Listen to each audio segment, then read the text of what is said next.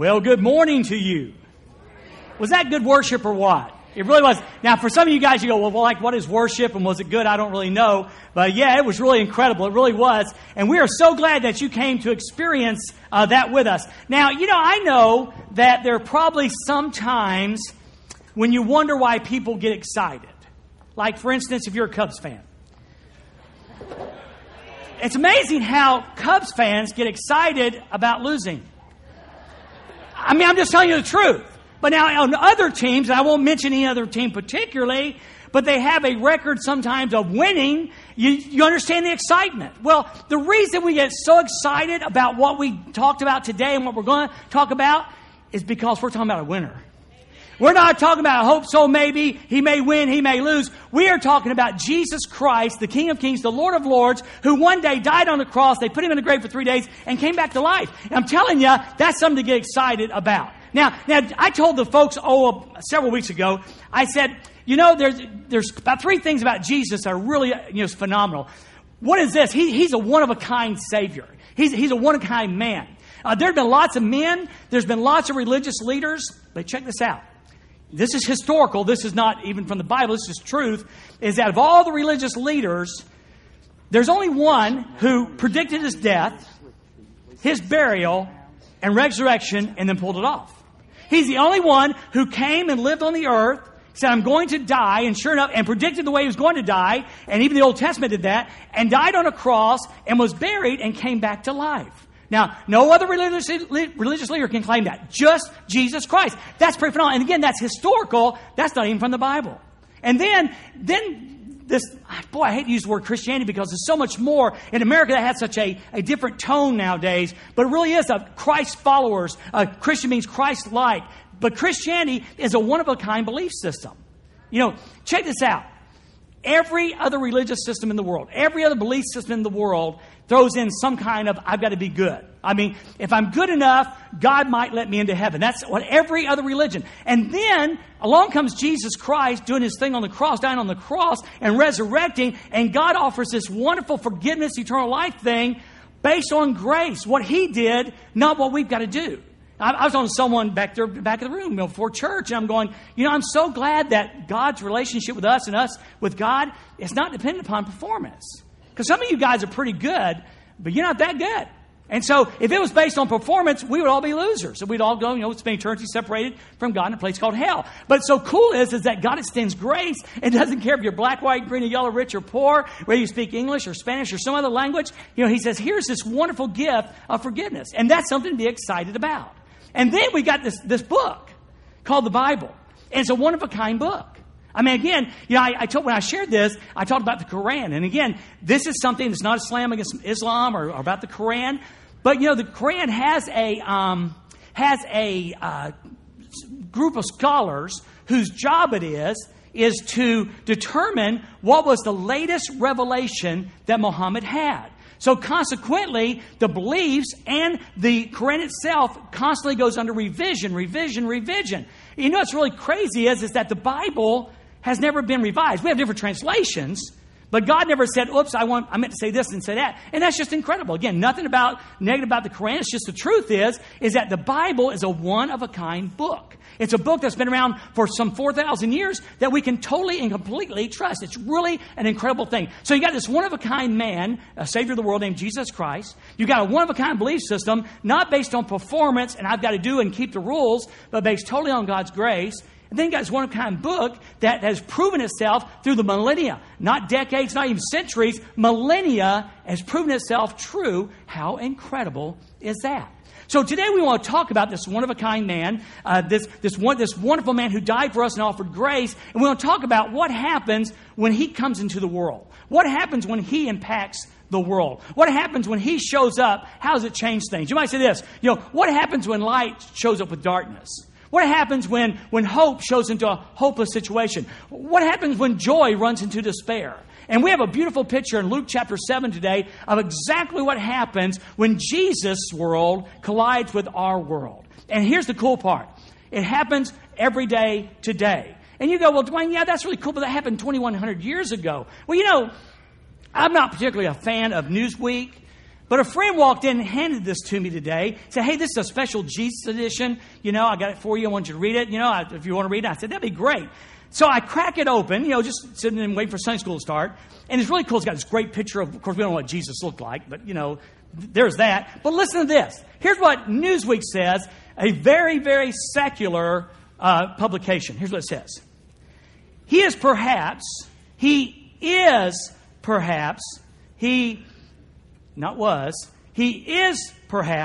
the most recognizable man on earth. Aren't you glad Newsweek recognizes that he lives? They recognize that it's not that Jesus was. See, Jesus isn't a was, he's an is. See, it goes on and says this, and yet no one alive hath ever seen his face. And so how is it that we came to a part where a carpenter, like you heard in the song, a carpenter from Nazarene, a guy we shouldn't even know about, yet fully 1/3 of the world's population, almost every nation in the world recognizes and understands that Jesus is connected with God. How do we reach that point? Because it's true and because it's real. And because of the collision that occurs when Jesus meets our world. And that's a really good thing. So you've got a sermon sheet in your bulletin if you want to pull that out. I'll be teaching from the Word of God in Luke chapter 7, verse number 11 through 17. A wonderful story. It's one of my favorite stories in the Bible. Short, but just full of truth for us today. The Bible says this. Starting in verse number 11 of Luke chapter 7, soon afterward. Now, got to pause here just a moment. We talked last week from Luke, the first part of Luke chapter 7, how that a Roman centurion, and like the Romans were the enemy of the Jews, okay, and like they were way pagan, yet a Roman centurion somehow had faith and believed that he had a sick servant, and Jesus would just speak the word, his servant would be healed. And Jesus was amazed and said, I've not seen this kind of faith in all of Israel, and it came from all things from a pagan. How incredible is that? So soon after that, Dr. Luke, the physician, gives us that bit of information. Soon after that, he was on his way to a town called Nain. Now, to really appreciate this, you've got to really know about Nain. Nain was big enough to have a city gate, so it wasn't a real small town. But the bottom line is, it was in the middle of nowhere. I mean, it was like 25 miles south of Capernaum in the middle of nowhere. It was kind of like Golconda. Now, Golconda is a nice town, okay? But can we be honest? You've got to be going to Golconda to get to Golconda. I mean, it ends at the river. You know, if you take the highway there, you run into the river, you end. You don't say, I think I'll swing through Golconda today. You've got to be going there. Well, that's the way it was with Nain. And you might ask the question, well, why was Jesus going to a real isolated city in the middle of nowhere? And we're fixing to find that out. And I want to tell you this. Jesus is the kind of Savior, and God's the kind of God that wants to seek you out. See, we're going to learn at the end of the Scripture that no one really seeks after God. God draws us. God pulls us. God is seeking after us. So he goes to this town called Nain, and his disciples and a large crowd were traveling with him. And this is the world of Jesus. I mean, you kind of wanted to hang with Jesus because you never knew what was going to happen. You never just knew what was going to happen. I mean, there might be a lame guy and you know, his leg get healed. There may be a blind guy and all of a sudden he can see. Might be a deaf guy or someone who can't speak and their mouth will be healed or the ears will be open. It's just incredible to hang around Jesus. One time everybody got a free lunch. One day there were 5,000 men plus all the women and children show up. They didn't have food. So Jesus took a few loaves and a few fishes, asked God to bless it, and they started breaking off bread. And everybody left full that day with 12 basketfuls left over. Just an incredible. You didn't know. The world of Jesus. Now I know we kind of think, oh, Jesus like this. Oh, come on. I mean, I think Jesus smiled. I think Jesus laughed. Come on, when you heal somebody and, you know, give them their life back, you go, wow, how incredible is that? I think it was fun to hang around Jesus. I can imagine they're walking toward Nain, and I can see Jesus turn to 11 going, guys, can you believe what happened? I mean, can you believe that Roman centurion? That's just incredible to me how he had that kind of faith. So Jesus' world was one of joy and happiness and purpose, and his disciples hung with him, but notice something else, a large crowd. A large crowd. Because again, you may get another free lunch, but Jesus was just incredible to hang around. So here's this huge group of people. Here's a large crowd. Here's the 11 guys, and here's Jesus, and they're talking, having a good time, heading in toward Nain. And they run smack dab and have a collision with something the exact opposite. They run into a funeral. Look what the Bible says. Look what it says. Verse number 12. Just as he neared the gate of the town, a dead man was being carried out. He was his mother's only son, and she was a widow. And, just like the group with Jesus, a large crowd from the city was also with her. So as he nears the gate there's a funeral procession. All right, we see those today. But most of the service and most of the emotion occurs in funeral homes at the funeral home. You know, I was sitting at the stoplight just this week, and here comes Randy going by with the funeral procession. And, you know, everybody was cool. They were collected, and immediate cars for the family. I didn't see any tears falling. It was together. But in this case, in that era, the emotion carried over to the gravesite. So they got this dead guy, and the Bible says it's really tragic on two levels. One is the Bible says he's a young man. With the Greek word there, probably 25 or a little over 25. Okay, so a very young man has died, and that's sad. That's tragic. And unlike our procession today, the wailing, you see this, have you seen the news when you know, in the Middle East, when people die and they have the casket going on, they have open beer there, and you see people crying and wailing and stuff? Well, the same thing. It carried over back to Bible times. And so here's this young man. He's very obviously dead, okay? But probably the greater tragedy, if there's someone greater than that, is the mom. Because the Bible says, now, and let me share this too. Again, when we do a procession here, you have the hearse, you have the family cars, you have the rest of the cars. Okay? So here, the closest relative would lead the procession. So you got this woman all by herself, because she's a widow, there's no husband. Her only son, there were no other children everywhere indicated. So she's walking by herself in just a total emotional wreck. And then behind her is the guys carrying the body. And then behind that is this huge group of friends, family, distant family, and also paid professional mourners. If the emotions started getting down a little bit, they would fire it up by going, getting emotional again. And they would keep the emotion going because it's such a big part of what they did in a funeral. So did you get this now? So this mother is walking by herself. And she's burying her only son. Uniquely, for those of you who know Bible, uniquely, this is the exact same word that John 3:16 uses. For God so loved the world that He gave His only begotten Son. Same word. Same word. The only one that she had, the only son she had, is being buried. Now, we also know she's a widow.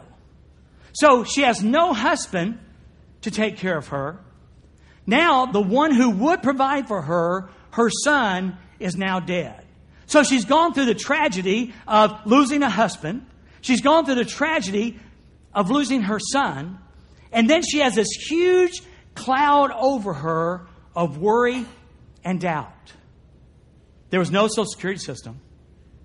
There was no, you get half your husband's pension.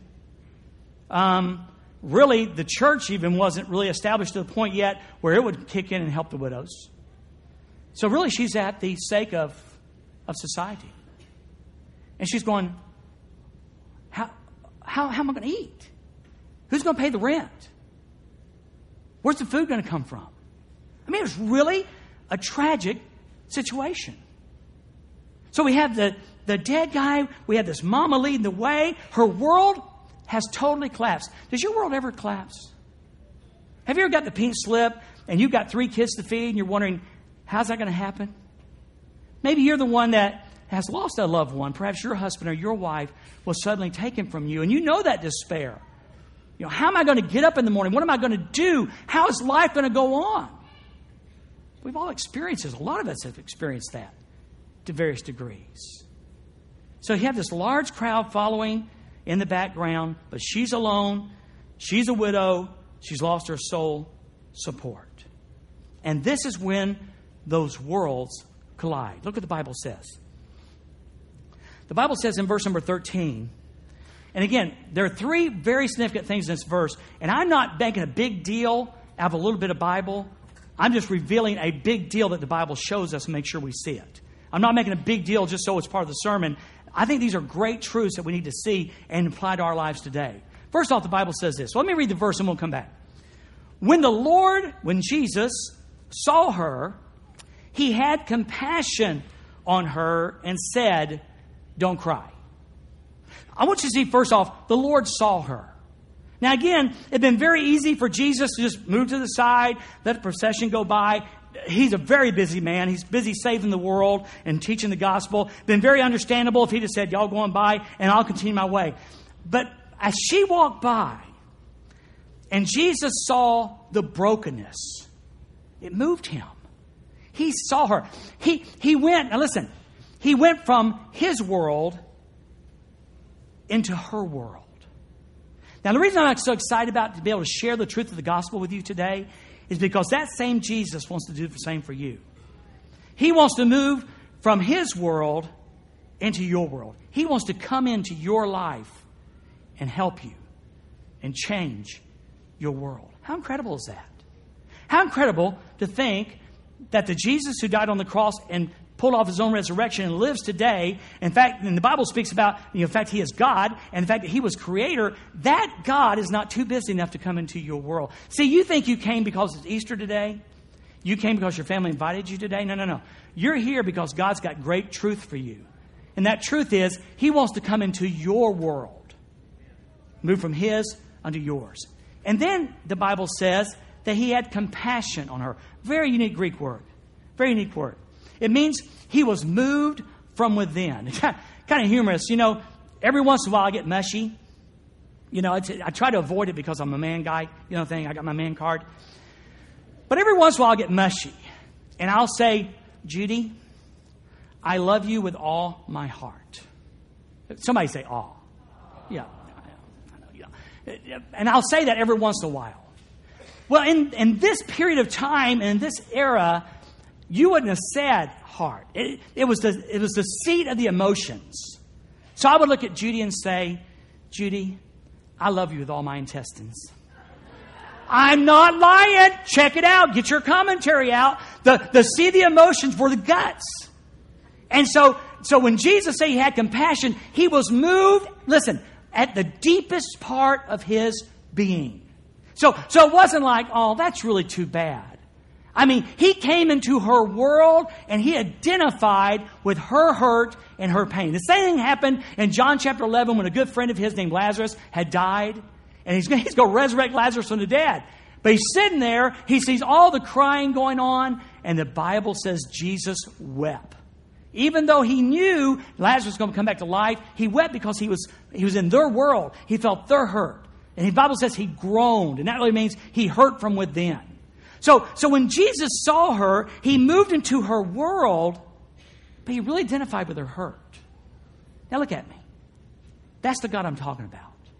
I know. A lot of people say, well, if there is a God, he kind of gave the world a spin one day, and put it to spinning, and now he's off doing his thing, and good luck. We hope you make it.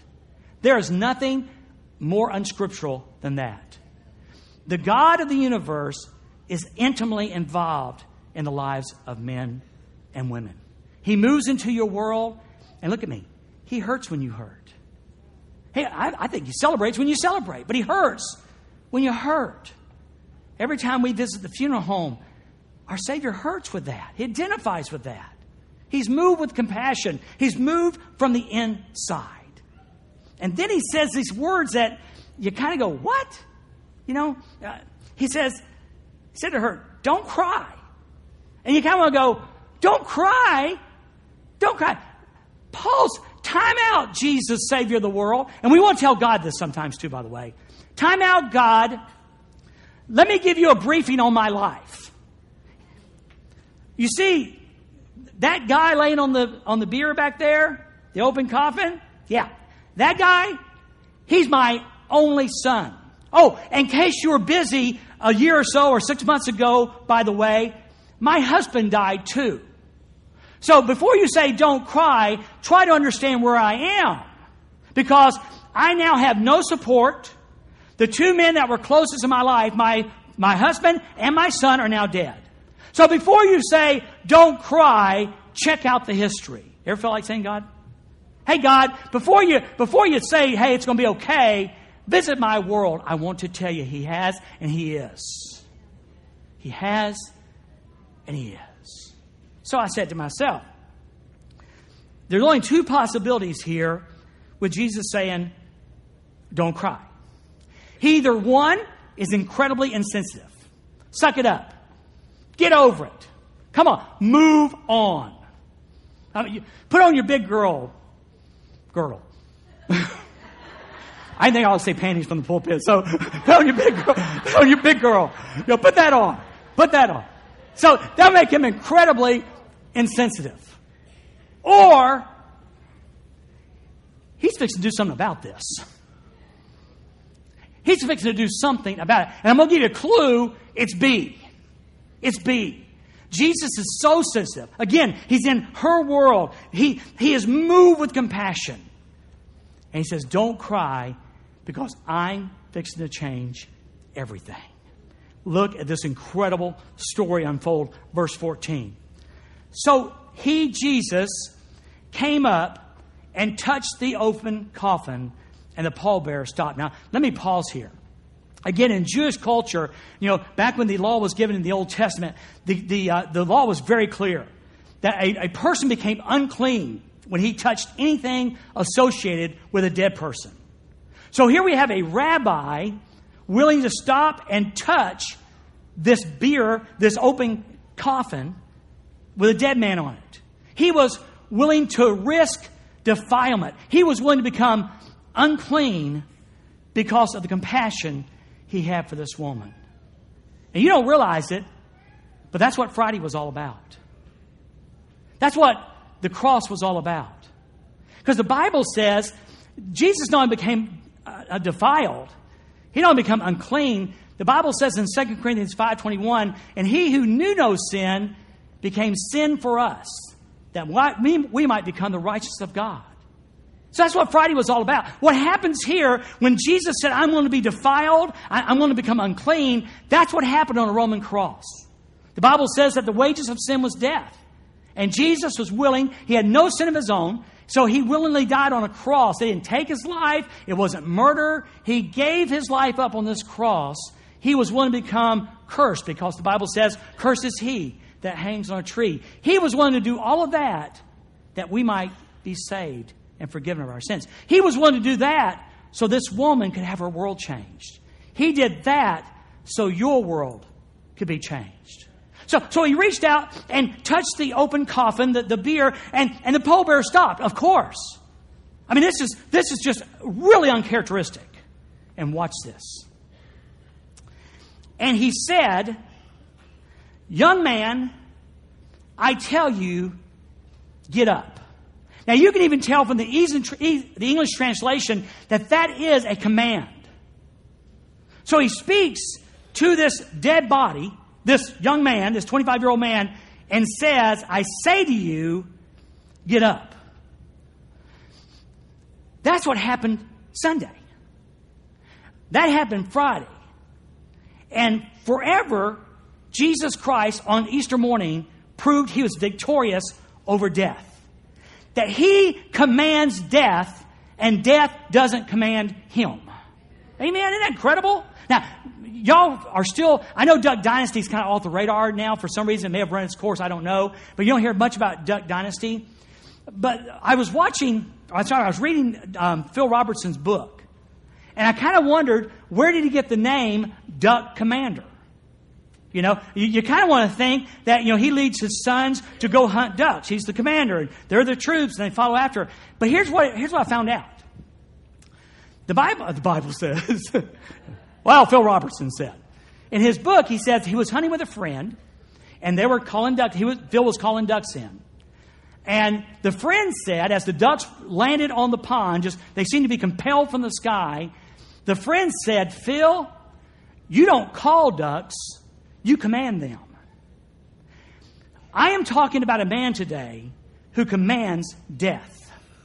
It's not arbitrary. It's not accidental. It's not like oops here and oops there. I am talking to you about a Savior named Jesus who forever defeated death when he resurrected from a cross, a Roman cross. They buried him. He came back to life. He is the commander. He is victorious over death.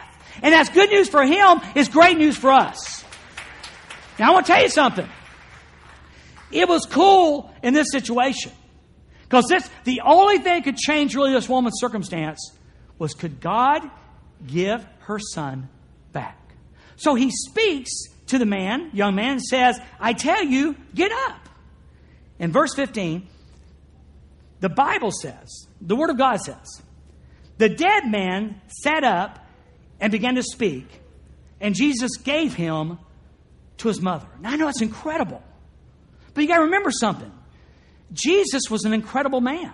He was God in the flesh.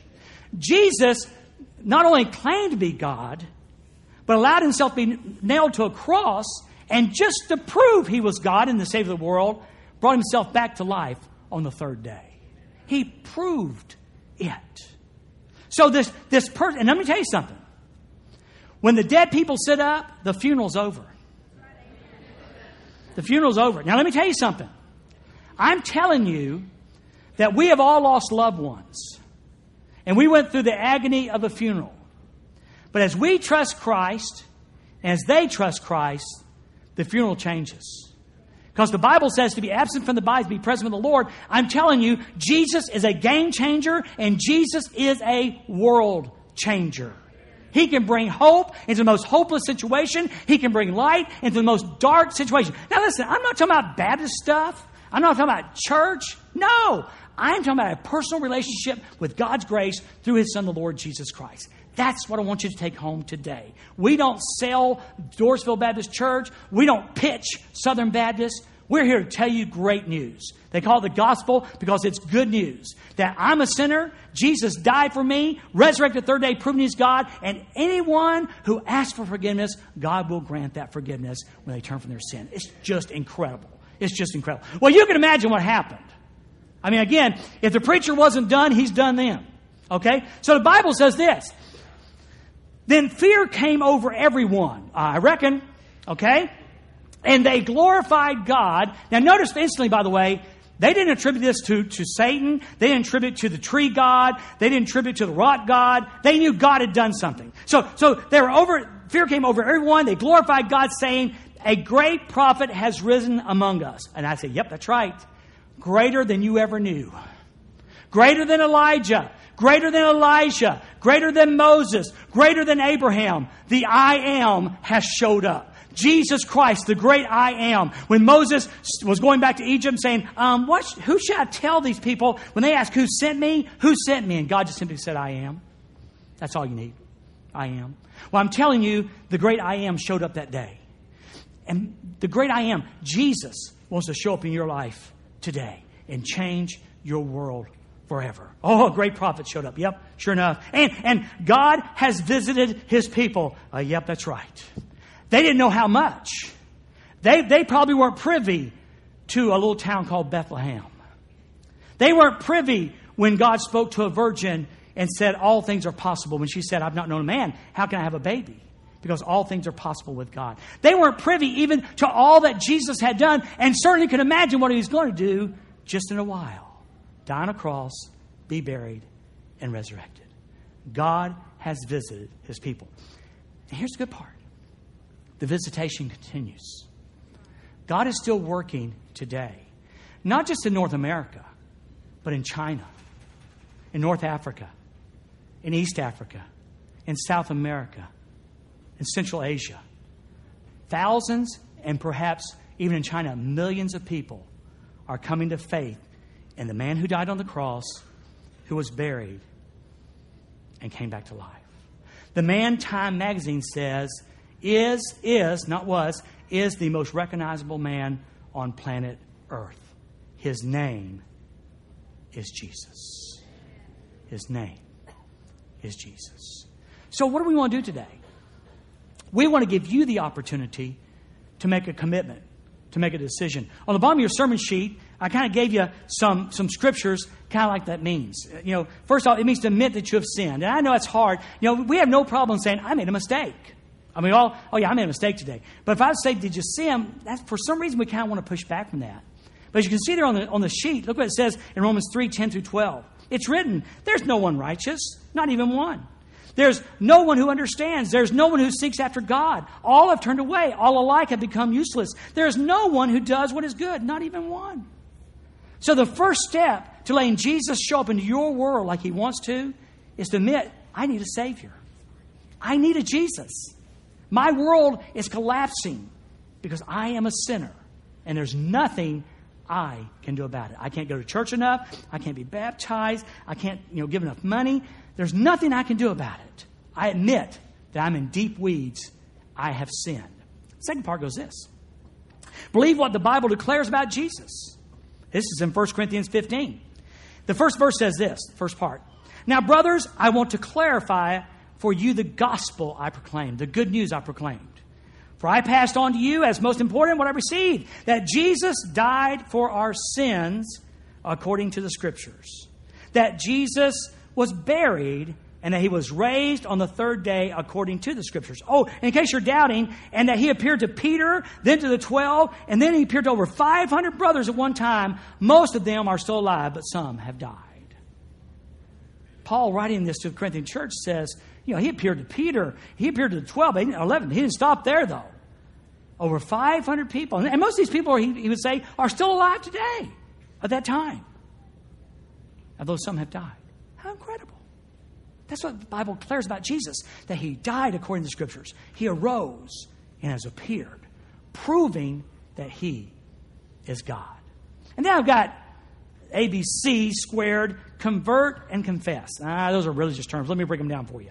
The Bible says in Acts 3:19, repent or turn from, to change directions, to change your attitude. Repent therefore and be converted, be changed, that your sins may be blotted out. And then it continues in Romans. Because if you confess with your mouth that Jesus is Lord and believe in your heart that God raised Him from the dead, you will be saved. For with the heart one believes and is justified, and with the mouth one confesses and is saved. That's it. Even more simpler than that. Admit to God you're a sinner. Believe what the Bible says about Jesus, that He was the Son of God, that He died on a Roman cross, was buried, and got up again, has ascended into heaven. And be willing to turn from your sin and follow Him. And someone might push back and go, that's the problem, Dwayne. That follow Him thing, that's the problem. That's because we've done a very bad job telling you what it means to follow Jesus. Because to most people, following Jesus means going to church 3 times a week, keeping all the rules, giving money, da-da-da-da-da-da-da. And Dwayne, that's, no. See, following Jesus means following Jesus. Does it involve keeping some rules? Yeah. But those rules are there for a better life, not bondage. May it involve giving money? I tell you what, I confess to you, I give. And the reason I give is because it's a blessing. Jesus says more blessed to give, and I'm here to tell you, it works. It's just a great blessing as we trust God and we give. Go to church? It hasn't been that bad, has it? Because you're going to get lucky, I can tell, because I'm fixing to do the invitation, and you're getting out early today. Not that I ever preach long. All right, guys, don't give it away. Yeah, we go to church. But it's all about grace. It's not about rules. It's not about going to church. It's not about if I'm really good, God will love me. Oh, wish I could tell you how much He loves you. And He wants to come into your world today. So we have an invitation. I know this is crazy because we got a whole bunch of people in here. And this isn't to embarrass you, but I know you got some questions that you'd like answered. And I got a friend named Brent down here. Not that he has all the answers, but we'll take the Word of God and do the best we can to explain answers to you questions you might have. But we won't give you that opportunity. So I'm going to have the worship team come up in a few minutes after we pray, in just a moment. After we pray, I want to give you that opportunity to turn from your sins and follow Jesus Christ. Again, even Newsweek says He's the real deal. How incredible is that? Now, Dwayne, do I have to do it in front of all these people? Well, the Bible does say confess. It does say that. I think that probably means more confessing to God than anything else. But you know what? I'll be standing around, and Brent will be around, Dave will be around. Grab one of these guys that got a name badge on and say, hey, I want to know about this Jesus. I really couldn't do it in front of all those people. Or write this down, 499-0070 is my cell phone number. Wait till after lunch. Give me a call. I don't want to miss Easter dinner, okay? But give me a call, 499-0070, and I'll be glad and bring somebody with you. We'll come to your house. And again, try to answer your question. Because really, listen, guys, we believe Jesus is the real deal. This is not a crutch for us. We believe what history says and what the Bible says and what our hearts tell us, that Jesus really is alive. Let's pray together. God, thank you so much for the incredible privilege of sharing this truth today. And thank you for leading Dr. Luke to interview people and get the story so we'd have it today. I want to thank you, God, that you're the kind of God who wants to come into our world and that you genuinely care. You genuinely are moved by our hurt, our pain, and our lostness, our need for a Savior. So, Father, I know probably in a crowd like this and people listening on the radio, there's got to be folks who have never let you come into the world. And all this today is worshiping you and celebrating you for the purpose of inviting and having them come and receive Jesus Christ into their world. That's what we pray for. So have your way as we sing, as we celebrate. Father, draw people to yourself, because we understand that's not emotional. It's not coming to respond to a preacher. It's you drawing them under the recognition of who you are. And Jesus, I pray this in your precious name. Amen.